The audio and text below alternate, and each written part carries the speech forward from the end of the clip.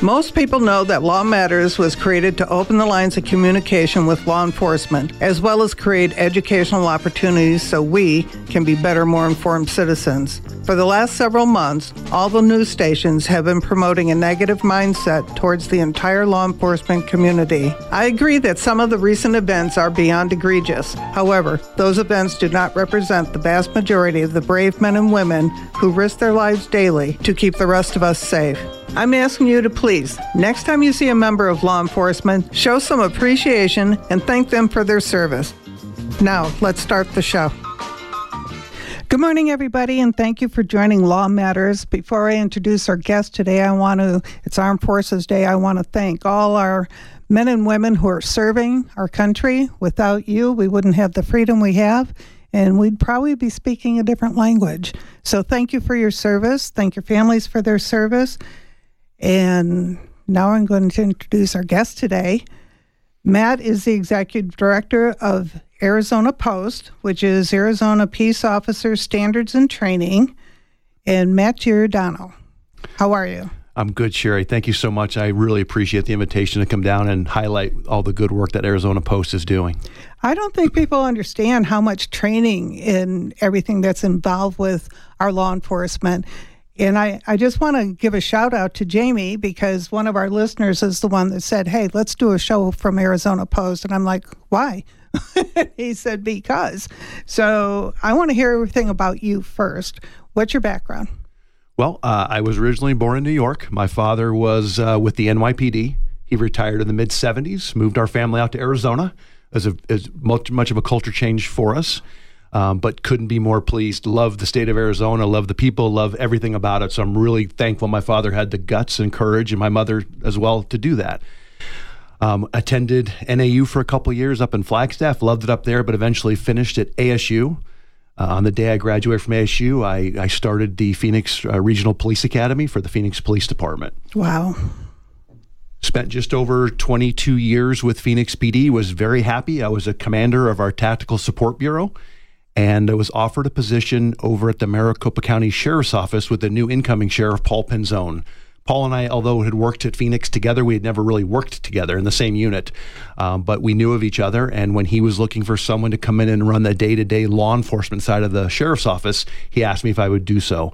I'm usually risk averse, but I took a chance. It was a really good opportunity, and I went over there. I spent just under 2 years. Again, the office is split between the detention staff, the administrative professional staff, and the sworn staff. I was responsible for the sworn side of the house, so I ran the day-to-day operations of that. A wonderful job, wonderful organization, wonderful people. And then through that, I was able to get a connection with the state, and I was offered a position as the Executive Director of Arizona Post, where I've been since October of 2018. Wow, so you've been around. Explain to people what Arizona Post does, and when did it start? You know, when I went through the academy in 1994, the governing body was called ALEOAC. So I have a certificate that says I'm an ALEOAC-approved Arizona peace officer. What does ALEOAC mean? It was Arizona Law Enforcement. Something? You know what? I guess I didn't study well enough for this test. I don't remember the exact acronym, but it changed, and now it's Arizona Post. And what we are in essence, we're the certification body for all peace officers in the state of Arizona. And what that entails is not only does the board set the minimum qualifications for someone to become a peace officer, we also set the basic academy curriculum for all 15 regional academies in the state, as well as we do compliance on the back end should an officer creates or engage in some type of misconduct. The board has the ability to suspend or revoke their certification. So my IT person that I work with talks about taking an officer from cradle to grave, and that's what we do. We have them their entire career. We have a portion of that. So what does somebody need to do to become a peace officer? What's the training involved? Well, right now, about a year ago, we changed the base academy curriculum. It's now 663 hours as a minimum. Now, again, I mentioned 15 statewide academies. Every one of those academies is going above and beyond that 663 hours. Those are both classroom hours, and those are both proficiency hours. So you can be out on a range, you can be out driving on a driving track, you could be in a wrestling room doing your defensive tactics training, or in the classroom, doing your normal book learning with an instructor. Those 663 hours, because I often get this comment that, hey, someone who wants to be a barber has to go to more hours than you need to become a police officer. Yes, if you want to just look at those numbers in the base academy curriculum, that's correct. However, as you know, the hiring process is a very long process, very in-depth. You really get to know the applicants when they go through that process.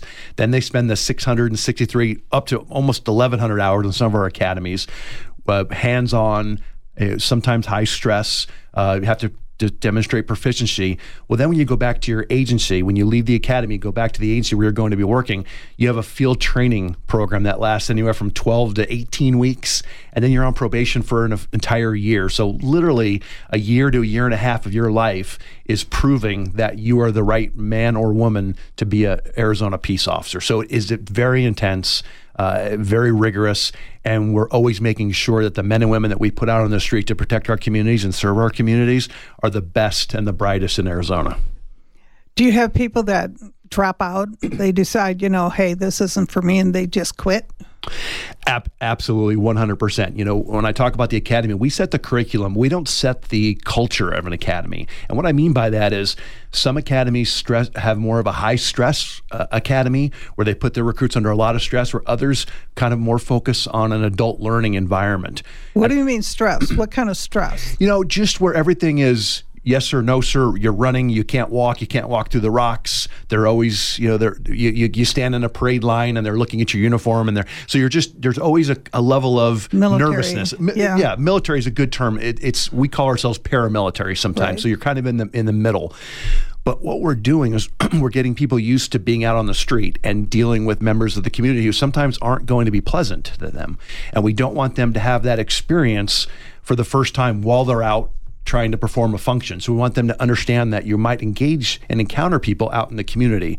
So we often have people, we've had as quickly as the first day of the academy, walk up to their class sergeant and say, you know what, this just isn't what I thought it was going to be. I don't want to do this. We've had people quit in the middle of the academy. We had people that were unsuccessful in their academics, unsuccessful in their physical fitness, or unsuccessful in any of the other proficiency skills that are asked to leave the academy.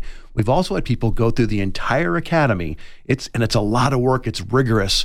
And go out to field training, go out on the street and realize this just isn't for me. And again, I applaud them, because this is not an easy job. It takes a lot. It takes a toll on you, and you have to be in the right frame of mind. You have to be have the right personality to be successful. So I applaud people who go through all that work and then ultimately decide, this just isn't right for me. Because again, there's nothing worse than putting a peace officer out on the street who isn't dedicated, isn't willing mentally to put there exactly to provide the best level of service to the community, which the community deserves. And they deserve the training that you're giving them too, because you're preparing them for the worst. We are. We're preparing them for, in essence, any encounter. But we're also clear to understand that when I went through the academy, I always joke about our firearms instructor. He had been around for 35 years, quote unquote, had seen everything.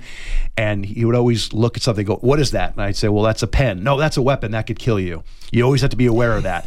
And there's a place for that mindset in police work, but it shouldn't be that forefront. I should not go into every encounter thinking that someone's going to kill me, because again, if you go into an encounter with that mentality, you're going to overreact most times. So again, you always have to be in the back of the mind that you're cautious, you're looking around, you're cognizant of who's around you and what's around you, but you cannot look at it like that, like we were trained back in the early 90s.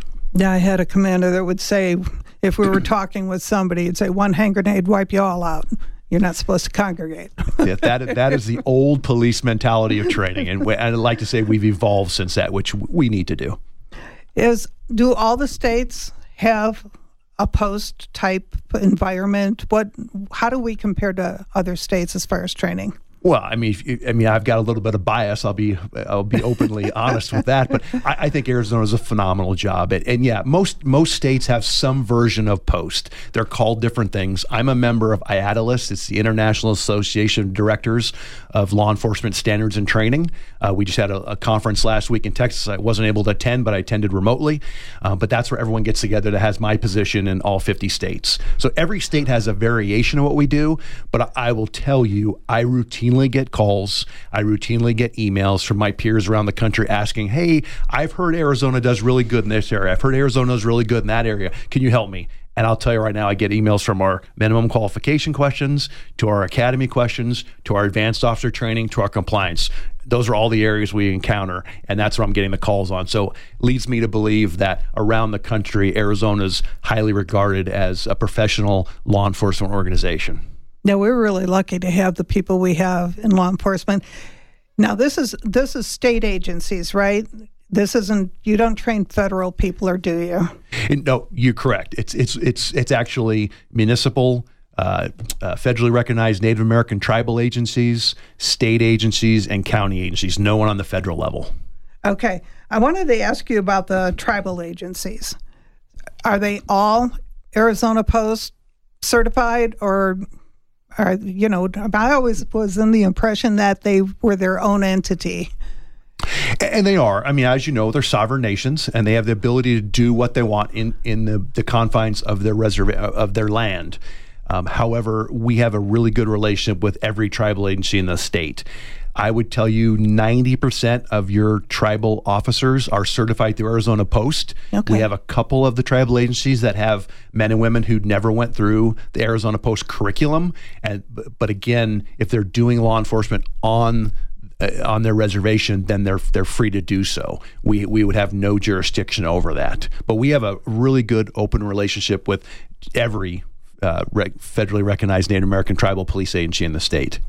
So if they're certified through Arizona Post, do they have authority off the reservation? Absolutely. Anyone that is certified by us is a full authority police officer and would have jurisdiction anywhere their agency allows them to have jurisdiction.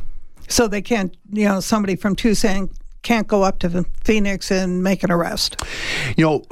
I don't want to get into the legalities of that because there are some issues there. Okay. But a full authority peace officer in Tucson has the same authority in Phoenix as an officer. Whether their agency would allow them to make that arrest, that's what their procedures and policies in their own agencies are. I can tell you, as an investigative sergeant 20 years ago in the city of Phoenix, we would routinely go outside of Phoenix to make an arrest because a case took us outside of Phoenix.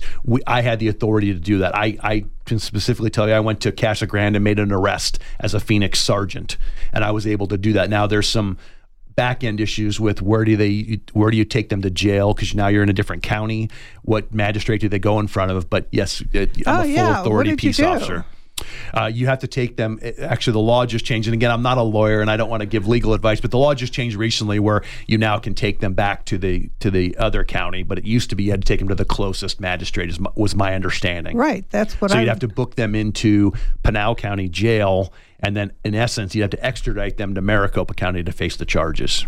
That's how it used to be. That's just a lot of paperwork. It is. I would agree with that. Okay. I know I looked at your website and I was like, wow, they advertise every job opening in the state. So if you're thinking of getting a job in, law enforcement, that's where you'd want to head, isn't it? Absolutely. And you're right. I would say with very little exception, every agency in the state is looking for qualified men and women to become peace officers. As you said in the opening, there's been a lot of negative publicity towards peace officers over the last several years, which again dwindles our workforce, people who want to come and be police officers. So yes, if you want to come to, it's azpost.gov, and we have a section for training. We have a section for academies, and you find anything you want to know about becoming a peace officer. We even have an FAQ page where it'll outline frequently asked question page, where you can actually see what other people have asked, and we've categorized them all. But more importantly, over the last couple of years, is the first step in becoming a peace officer is obviously identify the agency you want to go work for. But what they're going to tell you to do is come to our website and fill out a personal history form.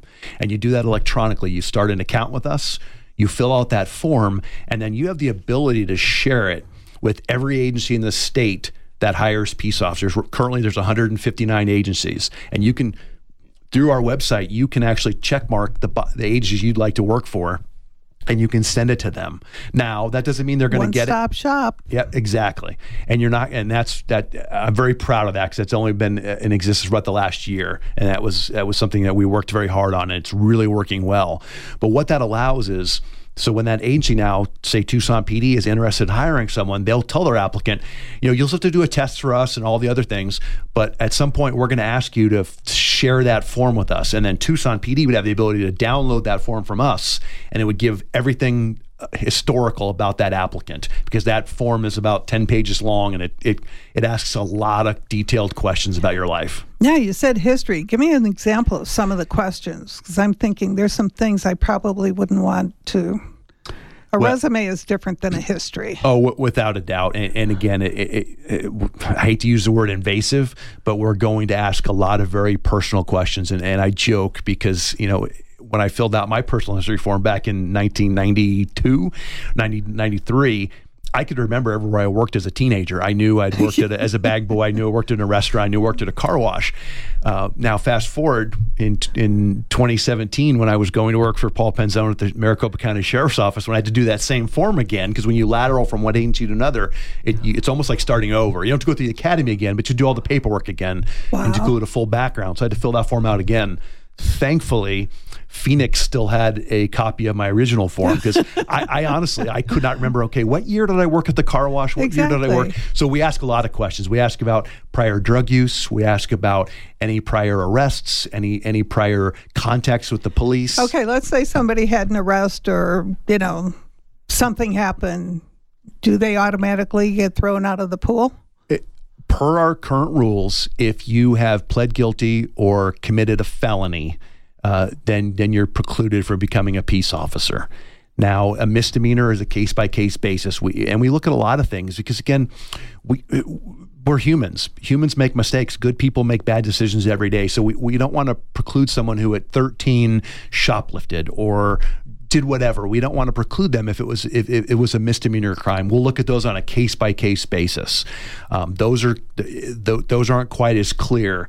Now we'll look at your driving history. But we also look at your drug use, and we ask you very specific questions about your prior drug use. Again, are we looking for people who have never used drugs? No, because we recognize it's not a viable candidate pool, because you look in a state, especially now in Arizona, where recreational marijuana is legal. We get a lot of applicants that have used recreational marijuana. Before it was legal in Arizona, we would get people who could drive really in any direction and hit a state that had recreational marijuana.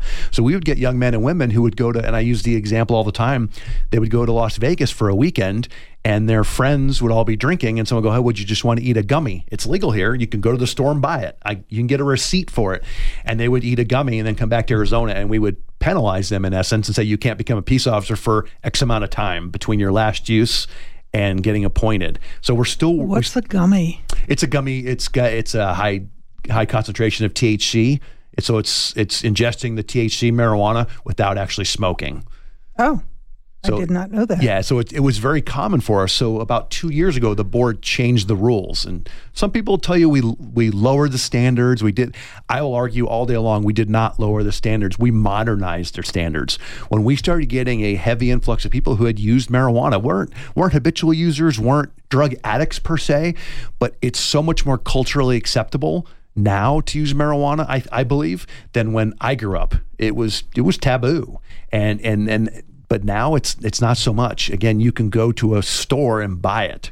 So we had to change our standards to what we believed, and we put that out for public comment on what society expected of the men and women that serve in their communities. And we found that everyone was good with a 2-year window. So you could not have used marijuana 2 years under our current rules between your last use and your date of application. Okay.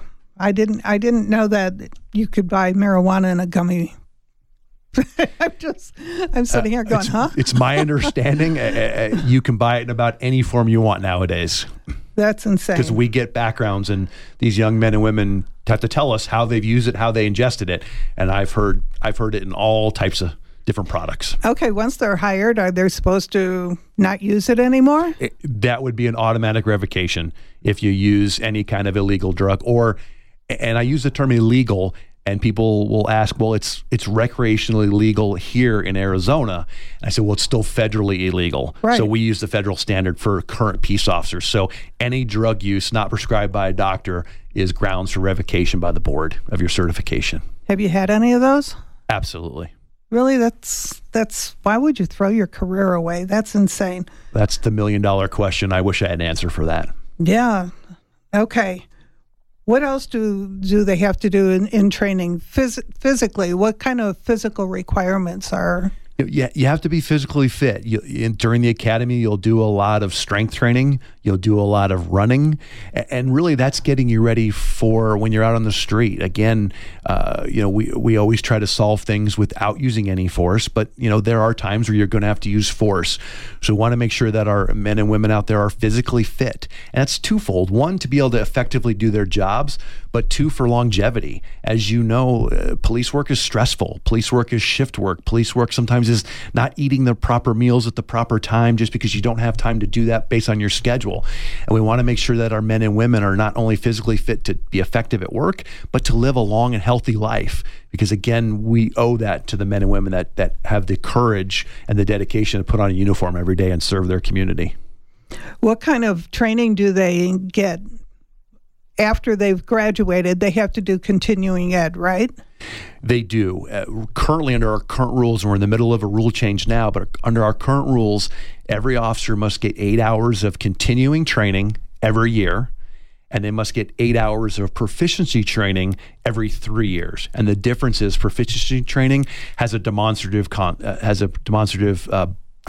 aspect. So that's your driving, that's your shooting, that's your defensive tactics, and so you have to demonstrate proficiency in those things. And the agencies have to submit that to us, and we make sure that officers are in compliance. As you can imagine, that 8 hours over 3 years, that moving window, that moving calendar is very difficult for large agencies like Tucson PD or Phoenix PD to track. So we actually went to the board and asked them if they would consider combining proficiency and continuing, going from 8 and 8 just to 12, but making it every year. So it's actually going to be more training. It's about an hour more, but it'll be every single year, and we'll no longer delineate between continuing and proficiency. And the agencies were very encouraging of that. The board was very receptive to that, and we're going to be working through the rulemaking process through the governor's review council over the next several months to get that approved. Hopefully, sometime in early 2023, that'll become the standard across the state, and then it's every Arizona Post certified peace officer, and there's about 14,500 of them in the state of Arizona. Will have to get 12 hours of training every year. Do you do what is it called? Arizona Rangers? Do you have jurisdiction over them? We do not. A lot of them, my understanding, are retired law enforcement officers, but no, they are not, unless they're working somewhere else as a reserve or somewhere else. They're not certified under Arizona Post for their position with the Rangers. Position. That's my understanding. Correct. Yeah, they have to supply their own everything. That's my understanding. Absolutely. But again, if they were a deputy or a reserve somewhere else, then they would have Arizona Post certification, but it wouldn't be under the auspices of the Rangers. So what kind of classes do you supply or do you give these people, or is it up to the different agencies for their continuing ed? That's an amazing question, and that's really was part of our argument is we used to get heavily involved in approving those classes. So if someone wanted to teach continuing training, send us the lesson plans, and we would really scrutinize it and look and we would either approve it or disapprove it. Well, under this new rule change, what we're going to allow is we're going to let the agency heads have more autonomy on what they believe their women and men that work for them need to be effective to effectively serve their own communities. Right, because what's needed up in Phoenix may not be needed in Tucson and vice versa. 100%. And I'll give you an example. And because we're also looking at our basic academy curriculum as we speak, we're going through every lesson plan line by line to make sure, one, that it's still relevant, and two, it's actually current, and also, is this something people really need? And the example I was given is, I come from Phoenix PD, and it's a large organization with a large fire department. If we got on a hazardous materials call as a peace officer, I didn't have to do much. I had to block traffic, make sure everyone was safe. The fire department would come in with their hazardous materials team and take care of it all.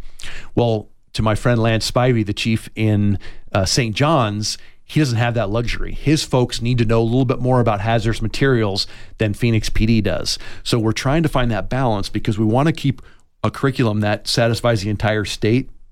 So we're always looking for that balance for the basic academy curriculum. Now with these rule changes that the board has approved and we're going to propose to the Governor's Review Council, is that'll give that chief in those different agencies the complete autonomy to pick what their people need to be successful. Okay. We're going to take a quick break right now. We'll be back in a few. Hi, this is Rich Tracy. The Law Matters Live weekly radio show was created to give law enforcement a voice rather than a soundbite. In doing so, we also give our listeners a voice with federal, state, and local law enforcement agencies across the country, the legal community, government officials, and our military. You will hear truthful, up-to-date information valuable to you and your family while contributing to and encouraging safer communities. Saving lives means staying informed. Knowing the dangers of using counterfeit prescription pills can help those you care about and keep our community safe. As a parent, educator, neighbor, or friend, we all play a role in building safe and healthy futures for ourselves and our loved ones. Do your part. Take the first step today. Visit GetSmartAboutDrugs.com to access education, prevention, and treatment resources. Counterfeit prescription pills laced with fentanyl are deadly. Be their protector. Be informed. Visit GetSmartAboutDrugs.com. To report suspected human trafficking, please call the National Human Trafficking Resource Center at 1-888-373-7888 or text HELP or INFO to 233-733. To learn more about Homeland Security investigations and our efforts to combat human trafficking, please visit our website at www.ice.gov or check out the DHS Blue Campaign at www.dhs.gov/bluecampaign. For more information on the Southern Arizona Anti-Trafficking Unified Response Network, please visit us at www.saturn.org or find us on Facebook. Every Saturday morning at 8, Law Matters Live show brings you law enforcement. On our next show, we talk about the current border issues and how the newly passed House bill affects all of us. Hi, this is Sherry, asking you to support Law Matters by joining our 1030 challenge detailed on our website, lawmatters1030.org. We really need your help to keep the lines of communication open. Law Matters podcast can be found on iTunes, Google Play, and lawmatters1030.org. Thanks for staying with us. Our guest today is Matt. He's the executive director of Arizona Post, which is the Arizona Peace Officers Standard in Training. He's in charge. He makes you do it. I heard from when we first started doing this show, I was like, okay, what do you have to do physically to be in law enforcement? And they said something to run like a mile without stopping.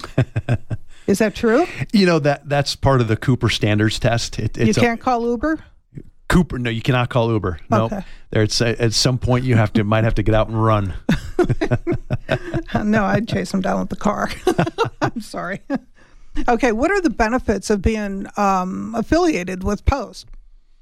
Well, the benefits is you can't be a peace officer in Arizona unless you are certified by Post. But, you know, we give people a very good, firm understanding of what it takes to be a peace officer, and that starts in the beginning with our new hire audits that we do of the agencies when they want to hire someone. We have the board has imposed very rigid standards on who should and who should not wear a badge, and that right there is the first hurdle. Then we put you through a very rigorous academy, and you have to perform physically, mentally, I would even argue emotionally and a little bit spiritually to get through that. It's a very demanding program, and that's intentional because it's a very demanding profession, and that's what the community expects. That's what the community deserves. So having that solid foundation from your base academy training, your hiring will make you successful, or give you the tools to be successful when you go out back to your agency to work out on the street. Because again, when you put that uniform on, you get in that patrol car, you never know where you're going. You don't know if you're going to a simple traffic collision. You don't know if you're going to domestic violence. You don't know if you're going to a critical incident. You don't know if you're going to help someone that's in bank robbery. You don't know if you're going to help someone in mental crisis. Yeah. And that's something we've seen shift in my career alone. We've seen where we go to more and more calls where people are suffering mental crisis. And do we teach a little bit of that in the academy? Absolutely. Do men and women that come out of the academy, are they mental health professionals? Absolutely not. But if you can recognize the signs and symptoms of that, which I think you get from when you're in the academy, you see, you can understand, you can handle those calls so much more successfully and so much more effectively, again, for you as well as that community member that is suffering mental crisis. Is that a new program that they teach, this mental health portion of it? Is that something new? No, absolutely. New's a relative term, but it probably for the last 10 or 12 years, we've really focused more on it because we realized we are coming into contact with more and more members of our community, and we are recognizing that it wasn't just defiance, it wasn't anger, it wasn't criminal behavior, it was mental crisis. And again, if you've ever watched someone that's in mental crisis, it just looks like someone who's not listening. And when I'll give you my example, when I went through the academy, we were told when you go on a call, you control the situation, you control the movement, and it came down as, sir, I need you to sit down, ma'am, I need you to sit down, I need you. And if they didn't, they were defiant. Well, as you know, when someone's in mental crisis, oftentimes they'll clench their fists, they'll be talking to themselves quietly, they'll be walking back and forth, pacing. Well, in the academy that I went to, someone pacing in front of you with their fists balled and talking to themselves, that was a sign of aggression. That was a sign of, hey, I need to watch out for this person. We have quickly realized that that's not always the case, that someone in mental crisis exhibits those exact same symptoms or exact same signs. And we need to recognize that. Because again, if I can de-escalate that situation, recognizing for what it is, talk calmly, lower my voice, and talk with people, oftentimes they will start to engage, they will start to diffuse, and then the situation can be resolved peacefully without having to use force. That is our last option. That's the last thing any man or woman out there in a uniform wants to do. Does it have to happen sometimes? Absolutely. Do we want it to happen? Absolutely not. That's a lot of paperwork. It's not effective. It's not good for us. It's not good for the member of the community that we're dealing with. How do you tell the difference between a mental meltdown and somebody who's on drugs? Again, it's not easy. I wish I had a crystal ball. I wish we could always do that. But you know what? We have trained and we've worked really well with our communication professionals on who answer 911 calls and then who dispatch calls. That's the first line of connectivity with that member or the member of the community that's calling, to start gathering information. And the more information they can gather on the front end helps that responding officer when they as they're driving to that call to start processing, wow, that sounds like someone might be having a mental crisis versus criminal behavior.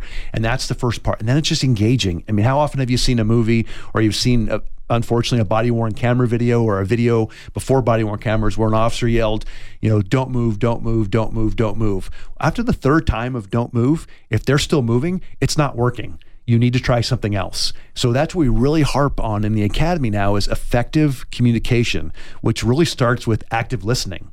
Yeah. And you have to listen to what that person's saying, and you have to observe what that person's doing. And once you recognize that, you're so much more effective in handling those situations. And it's not easy if somebody's waving a weapon around and they're not listening.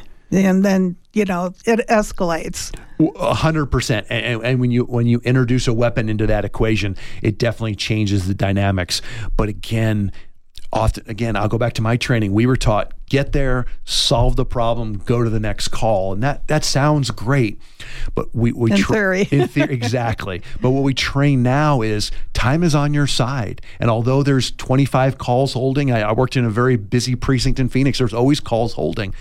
But you have to worry about the call you're on now. You have to handle the call you're on now to the best of your ability. So if you can slow things down, create distance, create barriers, whether it's a patrol car or fence, whatever, with someone with a weapon, and have the ability to communicate with them, oftentimes you can work out a peaceful resolution where they'll put the weapon down, they'll calm down, where you don't have to take any type of force or use any type of force. Do you find that, okay, I don't want to ask that question. If somebody does something, let's say an officer did something and they've been fired, what type of activity would get an officer fired or sanctioned? I'm going to use the word sanction. And I just got to be very clear, is Arizona Post is a certification body. So we really keep a really clear line between employment and certification, because they're not always connected. Okay. Because now, to be an appointed peace officer at an agency, you have to be certified by us. Right. But you can also be no longer employed by an agency. You still have a certification. You have no authority until you're appointed to an agency, but you still have certification. So maybe that sounds a little confusing, but I'll explain it. So once an agency wants to hire someone, they submit what we call an appointment to us. And they say, hey, we believe this person meets minimum qualifications. We do a review of that background packet, all that information, and then we say yes or no. And then if we say yes, they're hired, and they're appointed, officially appointed at agency, and they're certified, and they have full authority peace officer certification.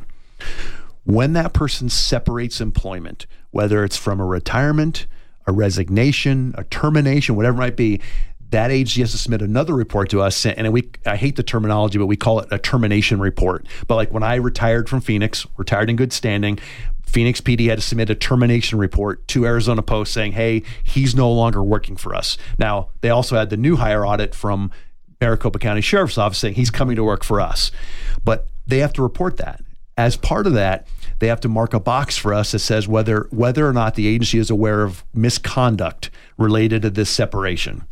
If they mark that box, it comes to us, and that's how we open a case. 90% of the time, that's how we open a case. Our cases come from the agencies themselves, and then we'll look at it. Now, you can have committed a violation. That's a violation, and I'll use Oro Valley PD. You could, Chief Riley could fire you because you committed a violation of Oro Valley policies and procedures. Okay. However, when we review it, it might not rise to the level of an Arizona Post violation. So there are some things that can get you fired, but you can still maintain your certification where you could eventually maybe go work somewhere else. Now, there's also times where an agency will sustain an allegation against an officer. They don't get fired, but we're made aware of it, and we believe it's very significant. We take it to the board, and the board has revoked their certification. So although the agency wanted to maintain that person's employment, the board has taken away their certification. Therefore, they can't work as a peace officer anymore. They can be anywhere in the state. Anywhere in the state. Actually, anywhere in the country, really, because we are That's what was my next question. Because as a part of IADLEST that I talked about earlier, we are part of what we call a National Decertification Index. So when the board suspends or revokes a peace officer certification in Arizona, we enter into that system. And then majority of the states are members of that system, and they will query every new applicant in their state to see if they're part of that National Decertification Index, if they've been decertified anywhere. And all those participating states, we have reciprocity. So if you're denied employment or revoked in, say, Idaho, you cannot be a peace officer in Arizona either. So is that what they refer to as the Brady List? No, that's something completely different. That stems, and again, I'm not a lawyer, but that stems from a court ruling, a court hearing, talking about information disclosed to the defense related to most times related to the peace officer involved in the case. So again, we don't have anything to do with the Brady List per se. What we deal with is the underlying misconduct that got an officer on that Brady List, if that makes sense. Okay, but you refer to the Brady List. Do you refer to it when you're hiring somebody to see if, like a lateral move? Are they on the Brady List? We don't, because that's not a disqualifier for us. It's not, because we look at the underlying conduct. Now, okay. We make sure that when someone's lateraling from one agency to another, like I said, I left Phoenix PD on a Friday, started with Maricopa County Sheriff's Office on a Monday, and in between, before I left Phoenix, Maricopa County had to do a complete background on me. So they knew, and part of that background is they went to Phoenix and said, we want to see his internal affairs file. Knock on wood, it had nothing in it. But again, if it had, they would have been privy to everything that I'd ever been in trouble for while I was working for Phoenix PD. And they would have seen something, and then if it was a Brady eligible violation, they would have seen that. We, as Arizona Post, then would look at the underlying misconduct, not just the mere fact that someone's on the Brady List. Okay. That is a court issue. that is handled by the courts and the county attorneys. We don't get involved in and they don't even call it Brady list. They call it the Rule 15.1 disclosure list now, because that's the statute that it's from. But we look at the underlying misconduct that got someone on the Brady list. Okay, let's talk about internal affairs. Do you work closely with internal affairs with all the agencies, or is that a separate, we don't want to get involved? No, we have nothing to do with the actual investigation done at the agency level, but we do work very closely with them after the fact because we rely on their investigation 90% of the time to do our cases. The result of what they did. Yep. So when an agency is marked on that box for the termination report misconduct, we reach out to the agency and say, hey, we understand you're doing an investigation. When you're done, we would like a copy of the internal investigation and or if there's a criminal investigation attached to it. And then by statute, they're required to give that to us. And then we review that material. We have the ability to go out and interview witnesses if we need to, but most agencies in the state of Arizona are very good at internal investigations and they're very thorough. So we normally don't have to do that. We can rely solely on the investigation done at the agency level. I know you talked about Chief Riley. She put together a multi-agency investigation team, which, if something's happening, are you a part of that? We are not. That's our critical incident shooting team, I believe, or officer involved shooting team. And there's a couple of those around the state. And again, I was a homicide detective and I was an investigative lieutenant when I was still with Phoenix. I was an investigator in every rank I've ever worked. But I'm a big supporter of those. I do believe, because in Phoenix PD, historically, we investigated our own officer-involved shootings, and I thought we did a very comprehensive and thorough job and held officers accountable. But I think from the issues around the country, the concerns of the community, I think it just alleviates those concerns if you have those regional or statewide shooting teams that come in, and then there's no appearance of a conflict. So right. I applaud Chief Riley, and I'm a huge fan of Chief Riley. I am too. She's awesome. Okay, what is the craziest arrest you've ever made? The craziest arrest I ever made. Wow. You're wow, I can't believe I'm here. Well, I've got a couple. When I was a new patrol officer and I worked in South Phoenix for the majority of my career, and we had a Peter Piper Pizza in our area, and the alarm would go off all the time. And it was a very large building. So every time we'd go there, take two of us, because one would go to the front to make sure the front doors are locked, and one would go to the back. Well, one night, my partner and I, about 3:30 or 4 in the morning, get a call to Peter Piper Pizza, and the alarm's going off again. But this time it wasn't just a door motion; there was motion inside. So that normally indicates there's someone in there. So I go to the front, and I hate to say it, but sometimes you get a little complacent because it went off 3 times this week. So my partner's in the back, and I looking through the window, and I see movement, and I get on the radio. I go, hey, I think I just saw someone in here. And it was shocking because we'd never actually had a burglary. Just, the alarm was malfunctioning. And then I look and I go, yep, nope, there's definitely someone in here. And I look and I can see him. He saw me, so he's running to the back door. And I tell my partner, hey, he's coming out the back door. So guy comes out the back door. My partner takes him into custody. No issues. He was about a 22-year-old kid. Started to notice he had some cognitive delays, some cognitive disability, and so we take him back to the station to figure out what's going on. And he's got his pockets are full of the Peter Piper tickets that you get from playing the skeet ball and the games. And so we go to interview him, and it's clear by this point that he does have some cognitive delays. And so I started talking to him, and he was super nice and very polite. And I started to go, well, what were you doing? He's like, well, I go, you stole all these coupons. He's like, yeah. I go, what were you going to do with them? And he goes, well, I was going to go back tomorrow and buy all the stuff that I can never buy because I never have enough of these coupons. And I said, hey, I hate to tell you, but you know that box you stole from? He goes, yeah. He goes, all the toys and all the prizes were in the box next to it. And I felt bad. Again, we obviously called his family and we took him home, and we still wrote the report. He was never charged because he didn't have the culpable mental state to commit a crime. But it was just one of those things where wow. How did he get in? He got in through a broken window. He did break a window to get in. Oh. But it was very fascinating. It was just one of those things where I just went, wow, it's, the mental sometimes state. It just makes you laugh. And again, it's like, wow, I just never thought about that. That's pretty funny. What's the worst worst case you ever went on? You know, I spent several years as an adult sex crimes detective, and then I spent a couple years as a child crimes investigative sergeant. I worked out of our Child Help Center up in downtown Phoenix.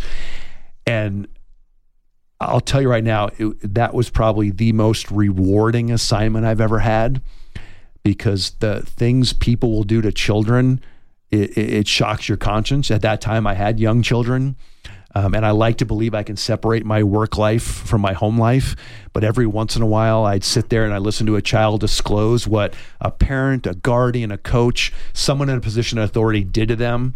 It makes your stomach turn, and you have to keep talking to them. You have to keep asking the child those questions. It's a horrible experience. But then when you turn around and now you get to interrogate the perpetrator and they make admissions, and you can comfortably in your mind say, you will never breathe free air again and you don't deserve to. The most rewarding job I've ever worked, but also the most, I would say, mentally draining assignment I ever held.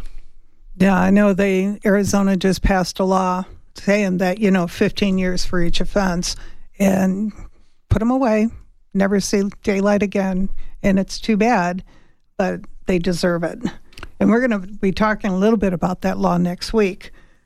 So how do you keep all these different agencies engaged? Because you said something at the start of the show, there's 15 training sites? Yep. Yeah, there's 15 regional academies. And, we talked before the show started that I was up in Lake Havasu yesterday. Yeah, and he's everywhere. What I love about my job is I worked in Phoenix. So I was in the hub of Phoenix, and I knew all the surrounding, I knew all the people from the surrounding agencies, but I didn't know anyone in Tucson. I didn't know anyone up north. And then I went to the sheriff's office, and through the sheriff's office, I got to start meeting the other sheriffs, and I got to meet the chief deputies, and I got to meet the deputies, the men and women that do the job in all 15 counties. And I really enjoyed that. Well, now at the state level, I get to connect with chiefs and sheriffs throughout the state. So what I do to make sure I'm connected is I go to regional meetings. So yesterday I was up in Lake Havasu, where we had the La Paz County Sheriff, we had all the surrounding police chiefs there, and they talk about trends, they talk about issues, we talk about what's going on in training, and I'm able to connect with them one-on-one and learn from them how we can better serve them. And my academy staff, we've brought on a couple additional people to work with our basic academies. They go out and do audits. They were just down here at the Pima County Sheriff's training facility last week, and they have a great working relationship with the academy staff. And we look for, and we're, again, although we're the certification body of the state, we're not Big Brother. We're not coming down to catch you short. We want you to be successful. So creating those relationships on the front end, when we do identify maybe a small issue, we can work together to fix it. So we go around to the staff has gone around to all 15 academies and done inspections. We don't show up unannounced. We let them know we're coming. We tell them what we're going to be looking at, and we work together to be successful. Because again, if we can help those academies be successful, the state's successful. Right. The law enforcement profession as a whole is successful. So we just try to really be reasonable. Again, we operate under rules, we operate under statutes, but there's wiggle room in those rules and those statutes to better serve the community, and we're open to suggestions from our partners all around the state. What about mental health? Mental health as far as peace officers go, right? Incredibly important. If you read the task force report on 21st century policing, the one that always stands out on me is hurt people hurt people. And when you first hear it, you think, I don't even know what that means. But when you really dive into it, it's true. Police work is cumulative. So I've seen things in my 20 whatever year career that the average person never sees. And you try to bury it and you don't think about it. And I do really believe I have a really good ability to separate home life from work life. But every once in a while you see something, you're like, wow, I shouldn't have to see that. I can't believe I saw that. So as I started going up the ranks in Phoenix PD, I recognized that I'm not like everybody else, and everyone else, other people internalize things differently than I might, or process things different than I might. So you have to watch out for that. So Phoenix, I thought we did a really good job of training our first and second level supervisors to recognize when Bill, who you've known for 5 years and you see him every morning in briefing, is acting a little different. Yeah. And then you look, and as a sergeant and as a lieutenant, when I had sergeants working directly for me, I would tell them, watch the calls your men and women go to. I'm not saying you have to go on every single call, but if they go to a drowning or they go to a traffic fatality, make sure you're watching. Make sure you're seeing what they see. Offer them services. When I came on If I had told my field training officer that I was really upset after that last call, I'd have been laughed out of the car. I never would have said that. And shame on us as a profession for doing that, for fostering that attitude for so long. But I'll tell you right now, I think law enforcement is doing a tremendous job of, one, recognizing what these men and women see every day, and two, providing them a comfortable space to display, I'm not doing okay. I need help. I need to talk to someone. And it's no longer, doing it in shame. You're doing it out in the open. People are openly talking about mental health and how, again, it prolongs your life. It prolongs your ability to be effective for the community you serve if you have solid mental health. I'm actually part of a group through the International Association of Chiefs of Police. We just created a 8-hour class on officer safety and wellness. And again, we talk about that. We talk about mental health. We talk about physical health. But I was really insistent on financial health, because if you're not financially secure, that's all you're thinking about. You're thinking about money. You're thinking about your rent. You're thinking about your car payment, whatever it might be, medical bills. You can't be effective at work. If you don't come to work your best self, you're just not going to be the best peace officer you can. So I think on a state level, we're very cognizant of it. And I think at a local level, I think the county level, I think everyone recognizes how important the men and women that do that job are, and how important their mental health plays a part in their success. They all need a raise. So if you could facilitate that would be awesome. And yeah, I think it's, you go on a call and you're pulling a drowned baby out of somebody's backyard pool. You might want to talk about that with somebody, because it's going to affect you. You're going to take it home. Absolutely, 100%. And what I'll tell you about, you joke about the raises, but I'll tell you, I've worked for a city, I've worked for a county, and now I work for the state. And as part of my assignment, I'm the dedicated lobbyist. So I'm down at the Capitol quite a bit. And I can tell you, it's really refreshing to see not only the governor, but a lot of our elected officials are incredibly supportive of law enforcement, incredibly supportive. I routinely get calls, what do you need? How can we help? Who can I call? So Leo? I have met him before, yes. Okay. Don't know him well. Okay, he's working on a bill. I don't know if it passed yet. What happens? Okay, you've got a crazy citizen who's decided they're going to complain about an officer, and they create this narrative, go on the news, and it's a false narrative, but they've made a report. What happens to the officer, and what should happen to that citizen? I want to make sure I stay in my lane on this one, because that'll all be handled at the agency level first, before it comes to us. Now, I will tell you, I told you earlier, 90% of our cases come through when those separation reports come, right, and they're marked misconduct. The other 10% come from citizen complaints directly to us, but we've also opened cases based on media reports. And I will tell you, and it took me a really long time to learn this and understand it and truly embrace it, but an internal investigation for an officer it's not a bad thing. It's not. When I came on, it was, I'm under investigation, I'm in trouble. Could that be true? Absolutely. But an investigation, more times than not, it clears the officer. Yeah, it exonerates the officer. Yes. So again, no one wants to say I'm under investigation, but boy, sometimes it helps, because sometimes you watch a video on the news and the average, again, use of force, when use of police department use of force techniques are properly employed, to the average citizen, they look violent and they look ridiculous. And I use that term because I've had people call me and say, that was ridiculous. I cannot believe that officer did that. And I walk them through the training. I walk them through what they did. And I say, I get it. It looks violent. The average member of our community has never engaged in any act of violence. And using physical force on someone, although properly applied, is violent. It looks violent. So we see those videos on the news, and people look at it and think, that's horrible. That officer's wrong. Well, an internal investigation oftentimes exonerates that officer. That was a perfectly applied use of force. And I think that's important for us. So if that comes to us, we look at all the facts. We'll listen to citizens when they call in and want to talk to us, and we take their allegations very seriously. But we also make sure we exercise the complete due process rights of the peace officer involved. And if you're going to make a false report, you can be arrested.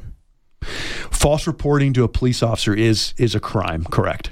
So you have to think about it before you start throwing out allegations and trying to get somebody in trouble when they didn't do anything wrong. So especially when you instigated it. So I want to thank you for coming on and driving all the way down here from Phoenix this morning and enlightening us about all this. I didn't know Arizona Post was so involved with everything. I just am so happy that Jamie suggested this. And I want to again thank our armed forces, our military, for the freedom they enable us to have. Without them, who knows what would happen.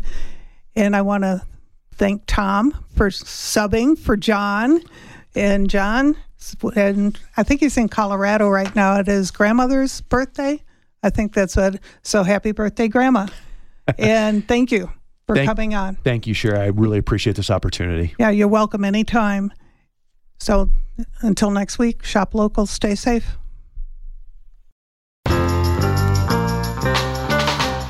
Every Saturday morning at 8, Law Matters live show brings you law enforcement. On our next show, we talk about the current border issues and how the newly passed House bill affects all of us. Hi, this is Sherry, asking you to support Law Matters by joining our 1030 challenge detailed on our website, lawmatters1030.org. We really need your help to keep the lines of communication open. Law Matters podcast can be found on iTunes, Google Play, and lawmatters1030.org.